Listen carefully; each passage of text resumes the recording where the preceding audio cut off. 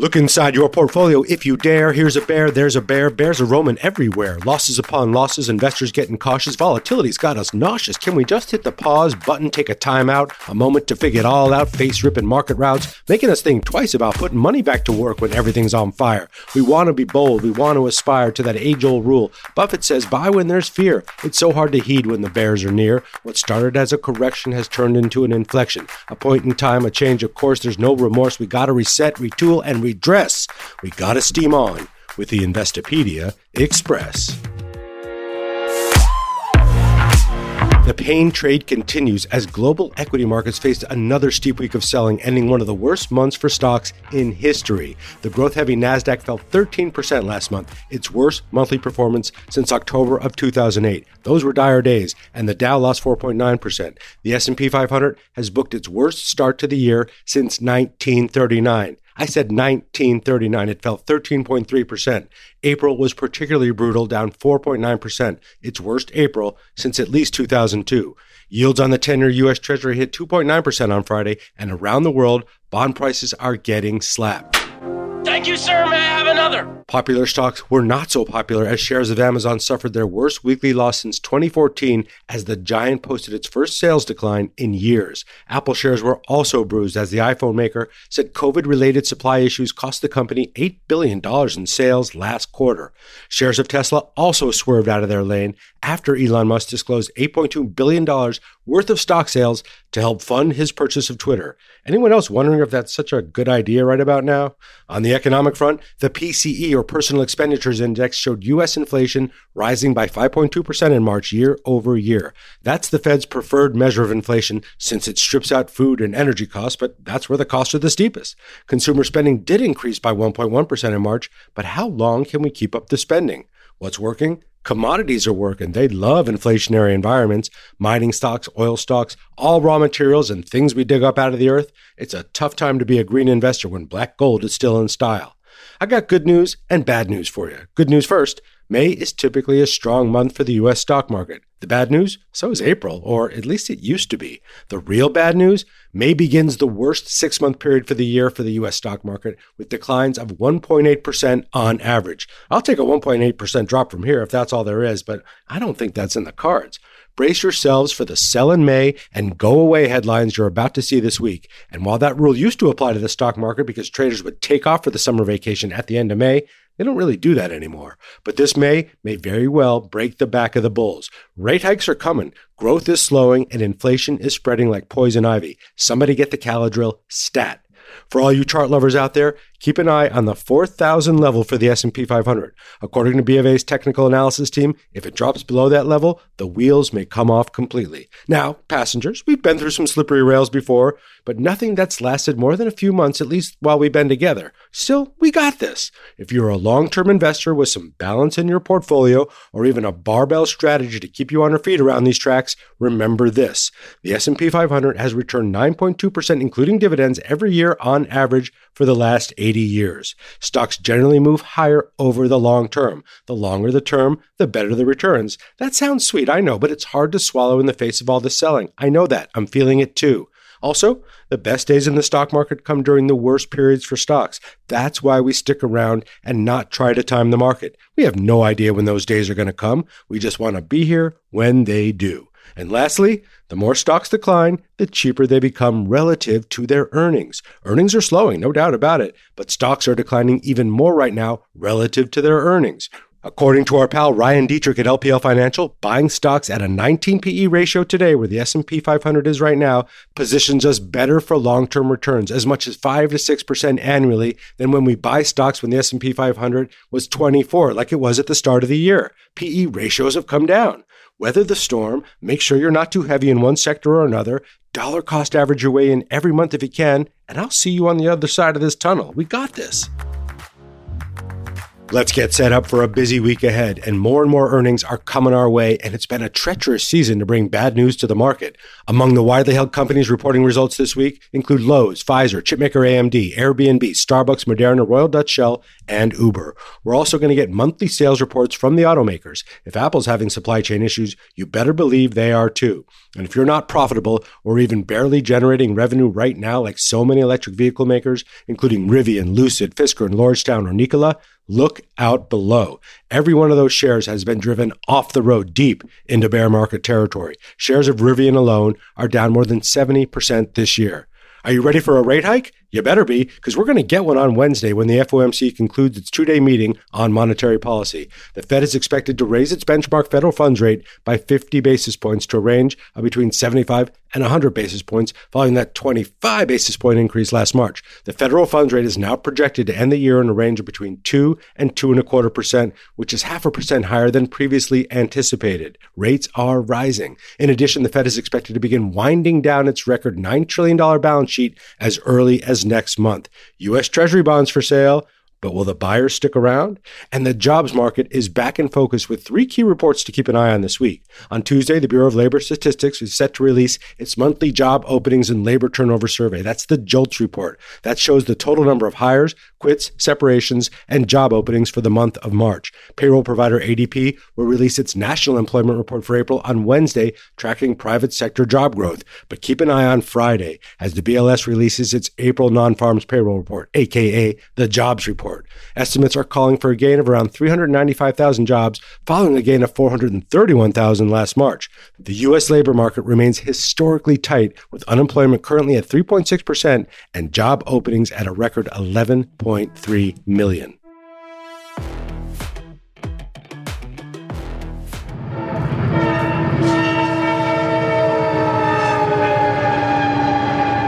The Express has rolled its way into Omaha, Nebraska for the Berkshire Hathaway annual shareholders meeting. They used to call this Woodstock for capitalists. Now it's just the Warren Buffett and Charlie Munger show. There are 40,000 shareholders coming in this weekend to hear pearls of wisdom from the nonagenarians. Buffett is 91 and Munger is 98 years young. They are still going strong, although I don't expect to see Warren playing the ukulele with the Fruit of the Loom gang or getting on a Harley-Davidson motorcycle insured by Geico, of course, like he used to.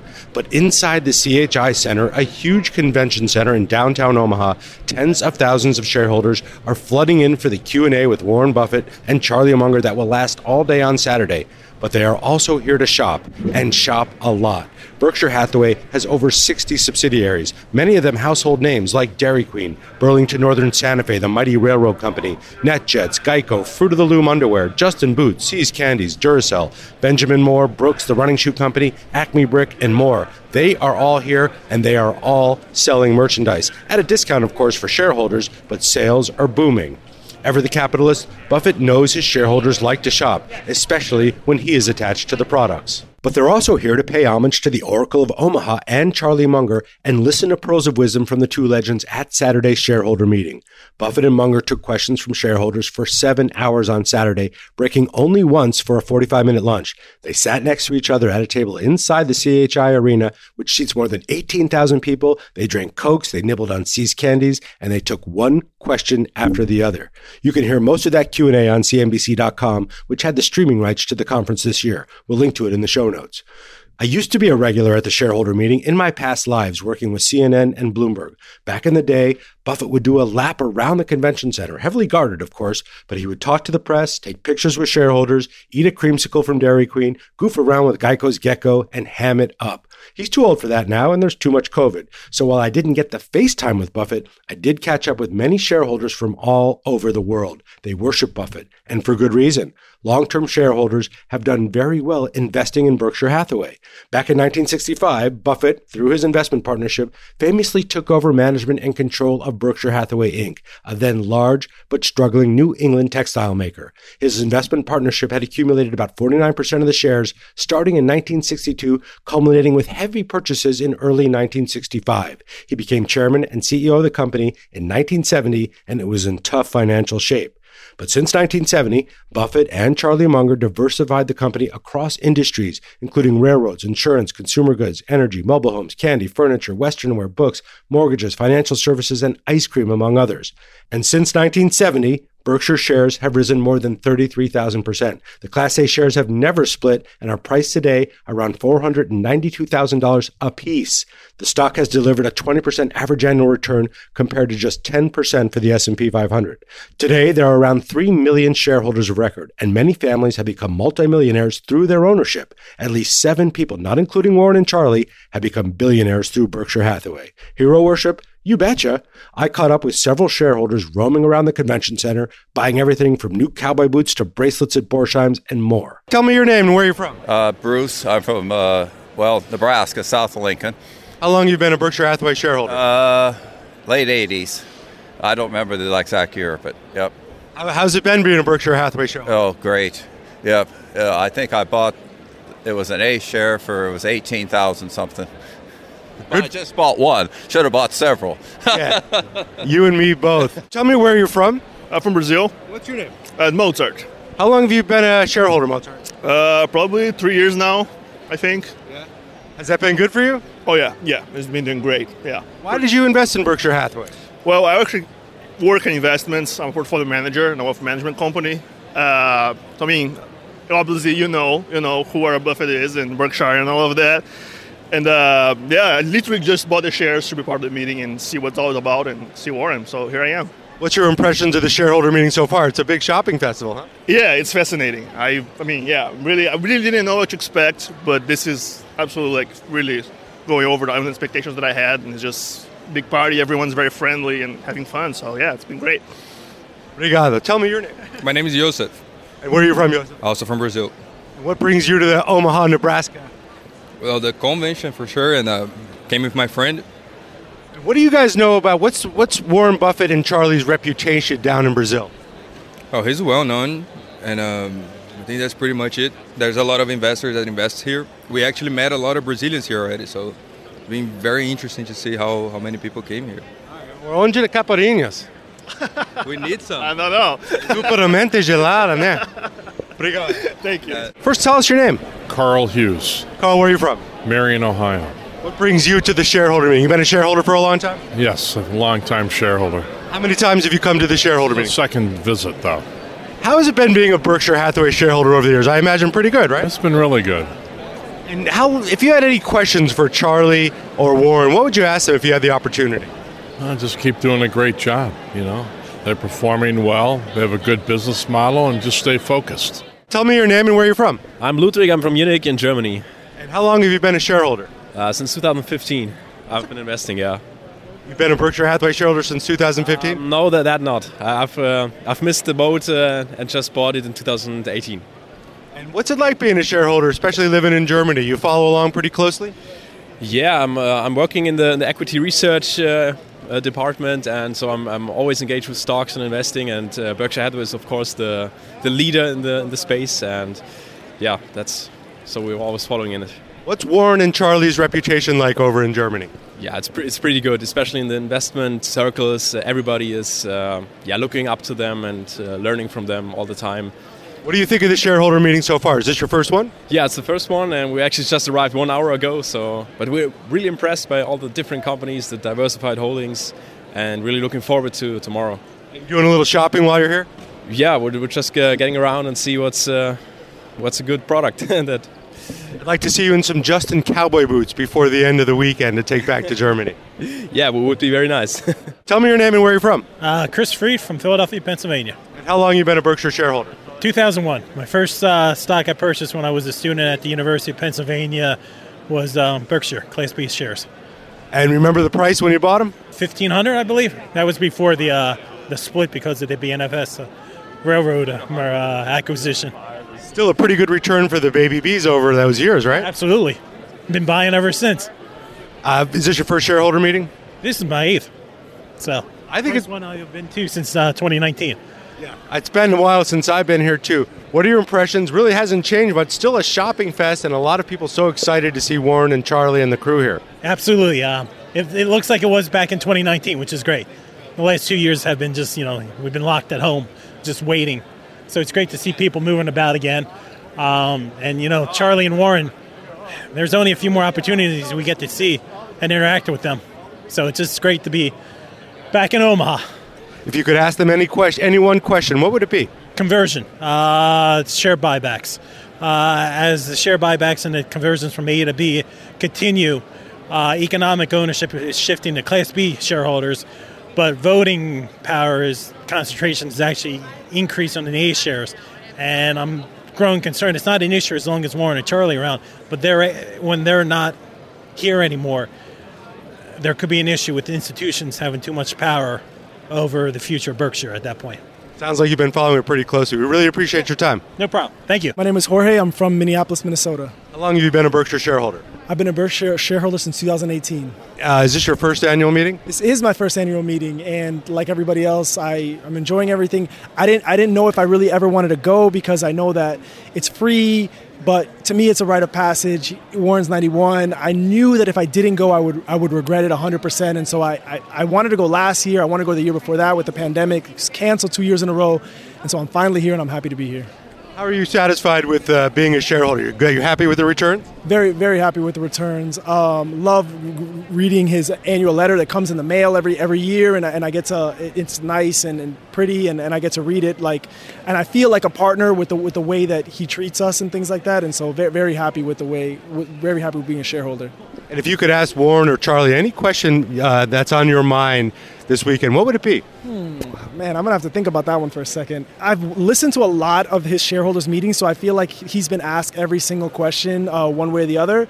I mean, I guess I'd go with the generic one, but one that I hope that it's more specific. He's not always as detailed, is what keeps him up at night, like what in particular keeps him up at night. I know he kept a lot of money for the pandemic, and he didn't spend money because he was worried about potential downfall, and I would just be curious what keeps him up at night, and when he thinks about his painting of Berkshire Hathaway in the future, and he thinks about what it's going to be in the future, what is he most worried about when he thinks about Berkshire Hathaway 20, 30, 40 years from now that could potentially cut into the profits that he has now? First of all, just tell us your name and where are you from? Arlene Wimmer, Buffalo Grove, Illinois, outside of Chicago. How long have you been a shareholder? At least 20 years, if not more. I used to watch Warren play baseball in the old stadium.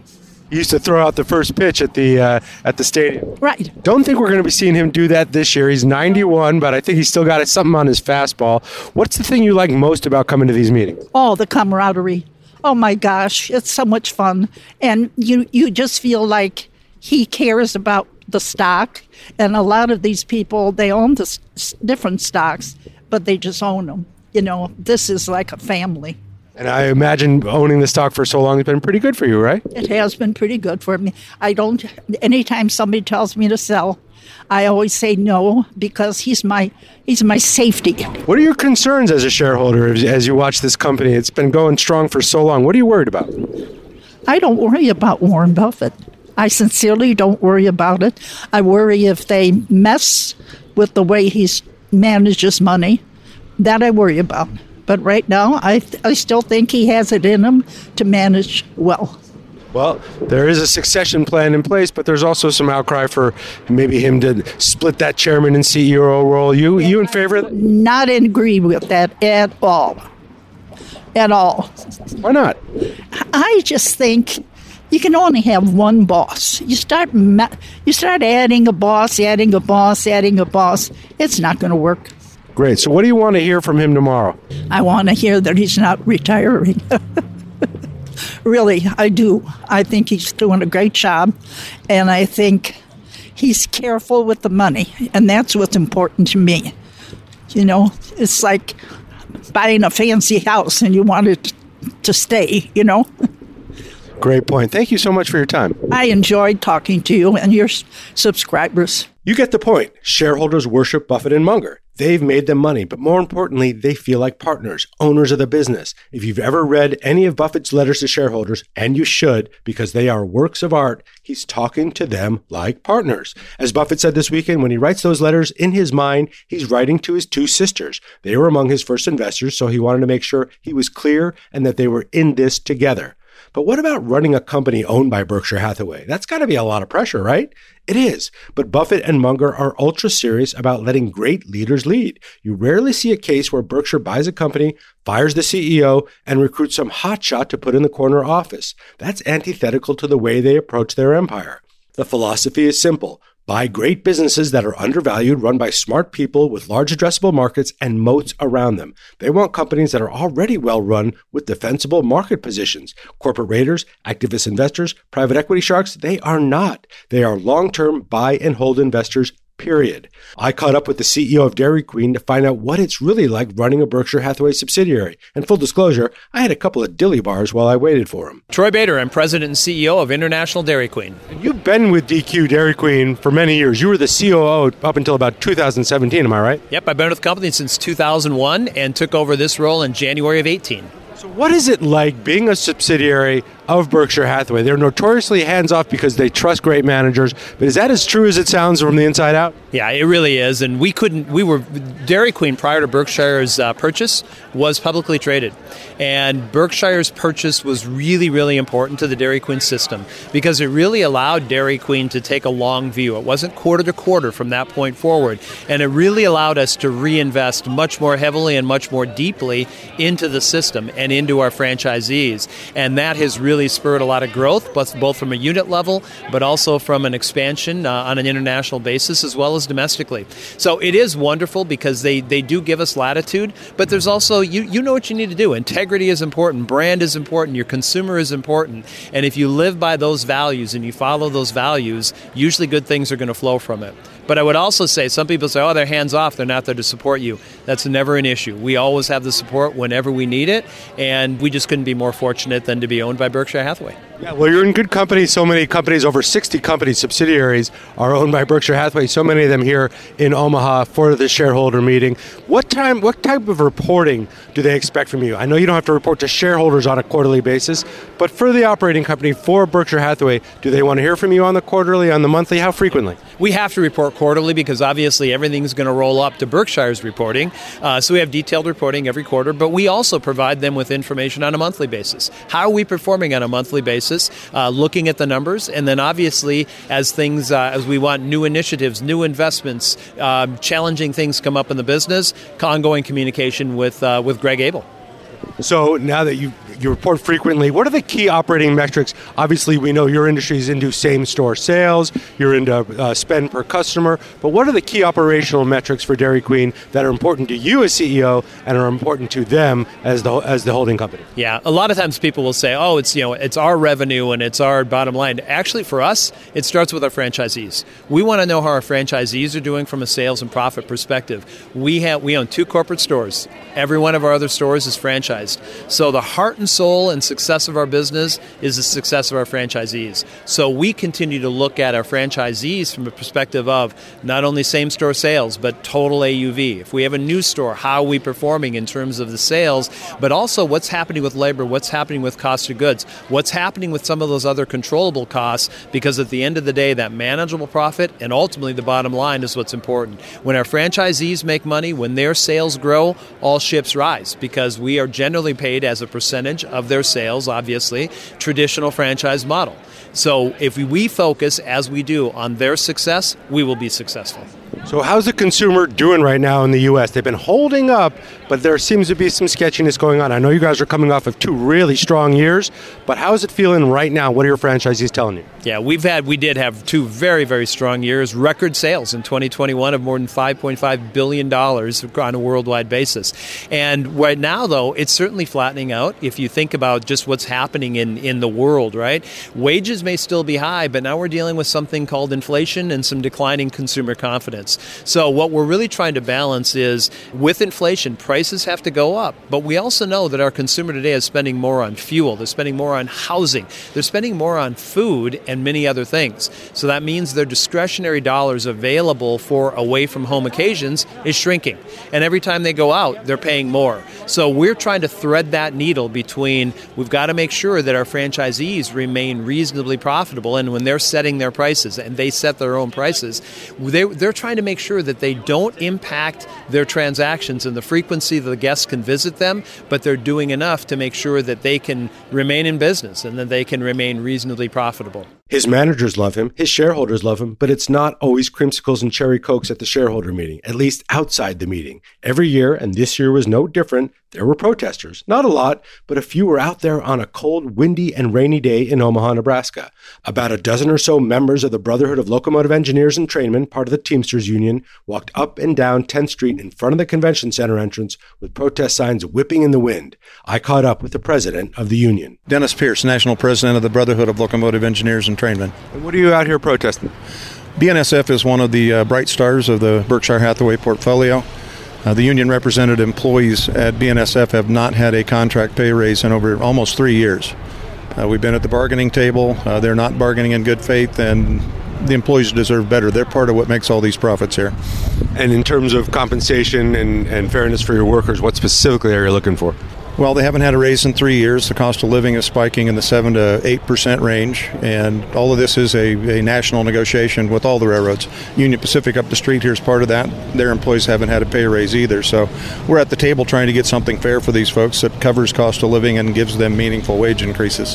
What kind of response have you had from Berkshire Hathaway or BNSF and the leadership there? BNSF, instead of coming to the table and actually meeting with us in a fair and I think decent manner, is misrepresenting that the employees have all this time off that they don't. They're not even telling the truth to the public about what's going on out there in the railroad right now. So when you see these tens of thousands of shareholders gathering to celebrate Berkshire Hathaway and shop and hear from Warren and Charlie, what's your impression? Well, I told a guy yesterday this is technically a celebration of profit. That's what this Berkshire Hathaway thing's about. And our guys are the guys who helped make a big hunk of that profit, and they got left behind. Have you had a chance to address anybody inside the shareholder meeting? Do you have a representative who's been able to ask questions? No, we didn't get things in advance and in time to do that, but we're out here making sure they know we're here. Hey, take it from us here at the Express. You better take care of your locomotive engineers and trainmen, and women for that matter. Meanwhile, inside the shareholders meeting, the questions range from softballs about how Buffett and Munger pick great businesses to beach balls about how they've been able to beat the market for so many years to some smart questions about strategy, long-term plans, and the company's equity holdings. Berkshire's the largest shareholder of Apple, Coca-Cola, HP, and a few other pretty big public companies. But no tough questions about its oil investments and climate change, succession planning, although Greg Abel, who runs Berkshire's day-to-day operations, was on the stage for part of the meeting and he took a few questions. The plan's in place, and Buffett stressed that Berkshire is built to last and will be around in 100 years. The crowd really liked that. And no questions about some of the shareholder proposals, like the one backed by the California Public Employees Retirement System, CalPERS we like to call it. It wants to replace Buffett as chairman as long as he's CEO. There's a growing drumbeat for that across American companies. Remember, Arlene from Illinois didn't like that idea. CalPERS has more than $450 billion in assets, including about $2.3 billion in Berkshire Class A shares. But Buffett controls a lot more of those voting shares, so that's not likely to pass. CalPERS also said it backed 4 other shareholder proposals that the Berkshire board opposes, including one that would require the conglomerate to provide shareholders with an annual assessment of how it manages physical and transitional climate-related risks and opportunities. But Buffett and Munger did take a few questions about what Berkshire's been up to lately, including some heavy spending. Berkshire made $41 billion of net purchases in the first quarter, including a boost to its stake in Chevron, which is now one of Berkshire's top 4 common stock holdings. Buffett also disclosed that the company holds an expanded 9.5% stake in Activision Blizzard stock, an arbitrage bet on the video game maker in the midst of being acquired by Microsoft. That and its $11.5 billion purchase of Insure Allegheny put a nice little dent in Berkshire's cash pile for the first time in a long time. It ended the first 3 months of 2022 with about $106.3 billion in cash, down from nearly $147 billion at the end of 2021. Buffett and Munger also took a few questions about Bitcoin, and they swatted them out of the air like flies. You're going to hear Buffett's response to one of those in a minute. All in, it was good to be back in Omaha at the shareholder meeting. I'm not a shareholder, but there's something special about the way that those shareholders revere Buffett and Munger. It's the way they feel like they can relate to them, like family, a family brought together through one of the biggest experiments in capitalism we've ever seen. I hope to go again next year. I'd like to teach the world to sing in perfect harmony. I'd like to buy the world a Coke and keep it company. Of course, I could buy the world a Coke, but I'm not sure my shareholders would go for that.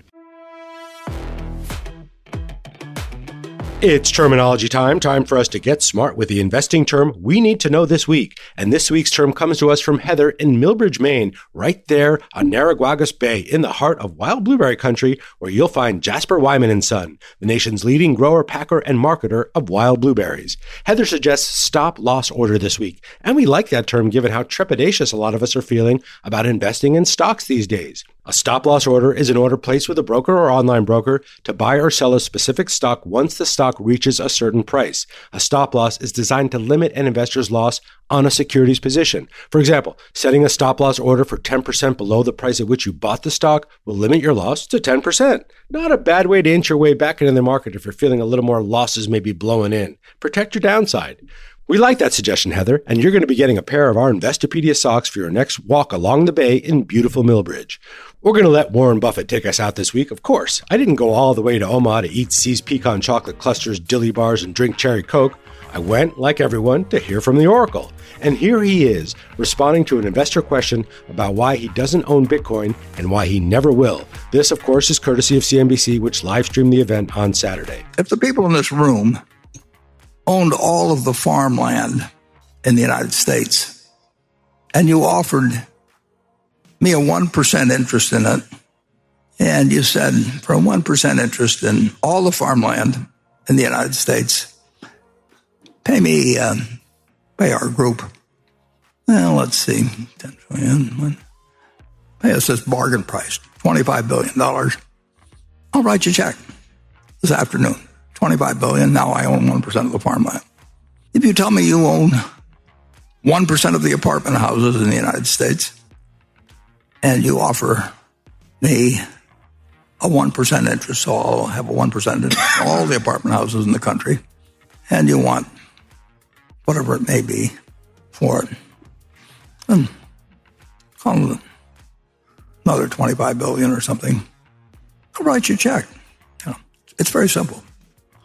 Now, if you told me you owned all of the Bitcoin in the world and you offered it to me for $25, I wouldn't take it because what would I do with it? I have to sell it back to you one way or another. I mean, maybe I have the same people, but it isn't going to do anything. The apartments are going to produce rental and the farms are going to produce food. I can't argue with that, but I still own a little just to play the game. Speaking of playing, the Express is going to pull into the station and take next week off. This conductor's taking a little break, but we'll be back on the tracks the week after next, and we'll talk again a little further on down the line.